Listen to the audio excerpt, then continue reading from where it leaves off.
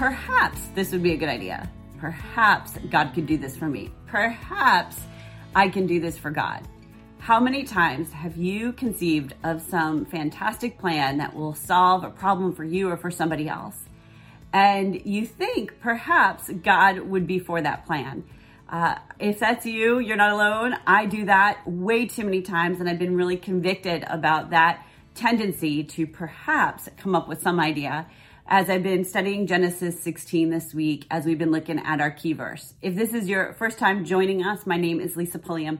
I'm the founder of More to Be, and I'm passionate about studying God's word with you because I believe the best way to have a fresh encounter with God is through the study of his word, so that he will change our thinking and change our living and make us more like him and enable us to impact this world with kingdom hope. That's what we're all about at More to Be, and I'm glad you're joining us. This year, 2020, we are studying the names and attributes of God using a resource that I put together called Encounter God.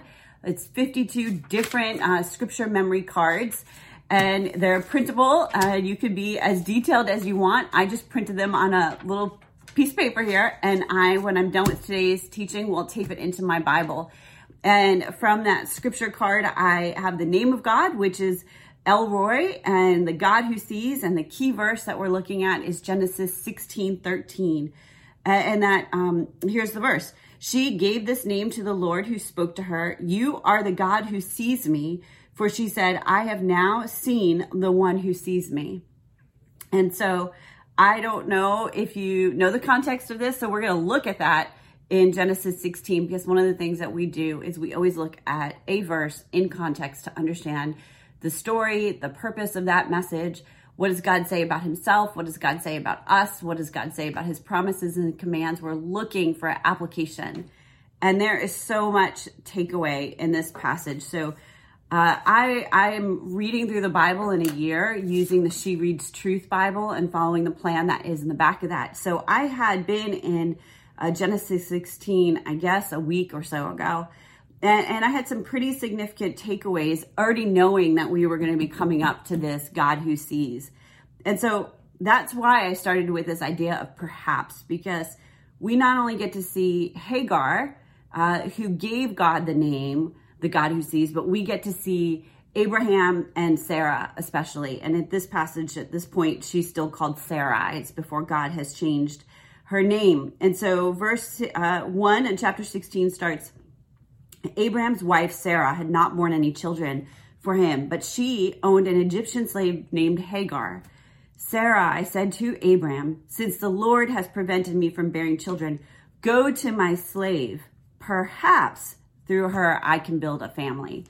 And so the She Reads Truth Bible translation is CSB, Christian Standard Bible. And this is the first time I've been reading this translation. And I didn't take the time to look it up to see what it would be in other translations, but that word perhaps has just stuck out in my life in the last week. Actually, even this morning before I started today's study, I found myself as I was putting my makeup on and praying and doing my hair, I'm like, God, I don't want to be a perhaps woman. Like, I don't want to say, perhaps we can do this. Perhaps we can do that.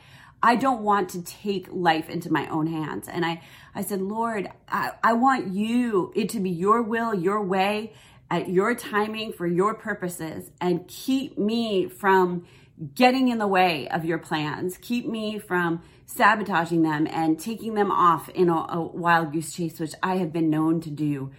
And part of that is I know how God has wired me. I am a big idea girl, and I know statistically that's true because I do the Highlands Ability Battery, which is a fantastic assessment. And on the battery, my idea productivity is like 99%. And so what that means is the rate at which I could come up with new ideas out of 0 to 100% is at 99%. It means I would be great in sales, which I hate sales, but I could always come up with a new way to look at an obstacle. It means that I could be really great at solving problems because I see alternatives to solutions. It also means that I am like a squirrel when it comes to work. A golden retriever with a squirrel, meaning I'm like concentrating on one thing and then I get an idea and I'm like off and running in the other direction. And so my tendency to be a perhaps girl is really a significant issue of taking matters into my own hands instead of trusting God with the plans that he has. And so that has become a new bookmark in my life of if I start down that road, Lord, just stop me, may I seek you first. So she had a solution. Perhaps her slave girl could build a family for her. And then Abraham agreed to what Sarah said and took Abraham's wife. So Abraham's wife, Sarah, took Hagar, her Egyptian slave, and gave her to her husband, Abraham, as a wife for him. This happened after Abraham lived in the land of Canaan for 10 years. He slept with Hagar and she became pregnant to her. When she saw that she was pregnant, her mistress became contemptible to her. How many times do we have an idea? We head down that road of that idea, and then we realize that was a bad idea. And what do? Do we take it out on somebody? Do we self-sabotage? Do we become aggressive? What do we do when our bad ideas become obvious to us? Then Sarah said to Abraham, "You are responsible for my suffering." So in this case, Sarah decided to blame her husband when it wasn't her husband's fault. Technically, it was her idea. Could he have stopped the idea? Yes, he could have said, I ain't doing this. I trust God. So Abraham faltered as well here. "I put my slave in your arms," she said, "and when she saw that she was pregnant, I became contemptible to her. May the Lord judge between you and me." Abraham replied to Sarah, "Here, your slave is in your hands. Do whatever you want with her." Then Sarah mistreated her so much that she ran away from her. The angel of the Lord found her, Hagar, by a spring in the wilderness, the spring on the way to shore. He said, "Hagar, slave of Sarai, where have you come from and where are you going?" This portion just jumped out at me today. So first off, he saw the whole thing that was going on. God saw everything that was going on. He searched her out. The word says he found her. He went looking for her. He called her by name. He knew her name, Hagar. He knew her role and her responsibility as slave of Sarai. And then he does what God always does, is he asks a great coaching question. He said, "Where have you come from and where are you going?" Isn't that interesting? God knew exactly where she came from, exactly where she was going. But instead of telling, he asked an open-ended question. And that is the art of coaching. That is why coaching works, because we can state the obvious to somebody and they don't get it. But when we ask a question and that person has to answer, they begin to take ownership and the relationship begins to build. And so that's what I do in my coaching practice. That's what our more to be coaches do. They ask really good open-ended questions, recognizing that they are not the problem solver, that the solution when you're a client is in your hands. And our biggest goal and desire is that you would have revelation from God about that answer. So God coaches Hagar and she replies, "I'm running away from my mistress, Sarah." And then the angel of the Lord said to her, "Go back to your mistress and submit to her authority." The angel of the Lord said to her, "I will greatly multiply your offspring, and they will be too many to count." The angel of the Lord then said to her, "You have conceived and will have a son. You will name him Ishmael, for the Lord has heard your cry of affliction." So God found her. He called her by name. He engaged her in a relationship by asking a question. He listened to her response. He gave her instruction. He acknowledged her pain. He listened to her. And then he offered a blessing. And he said, "This man will be like a wild donkey, and his hand will be against everyone, and everyone's hand will be against him, and he will settle near all of his relatives." Now, I don't know about you, but if I was Hagar right now and God told me that my son would be like a wild donkey and his hand will be against everyone and everyone's hand will be against him, I don't know if I would see that as something positive. I'm pretty sure that my response to that would be like, "Thanks a lot, God. That sounds like a real wonderful blessing." But that's not her response. Here's how she responded. She said, "So she named the Lord who spoke to her, 'You are El Roi,' for she said, 'In this place have I actually seen the one who sees me.'" His presence in her life was significant and maybe sufficient. Maybe simply being seen by God was what she needed more than anything else. Being heard by him, pursued by him, provided for by him, redeemed by him was the bigger blessing than the outcome of this child.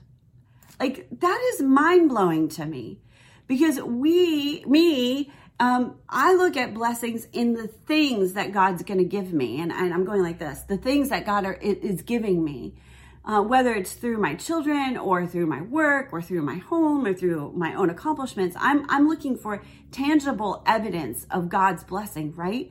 But what if the blessing is the relationship between me and God? What if the relationship is defined by knowing each other's names, knowing each other's roles and responsibilities, knowing that the other one hears and sees us?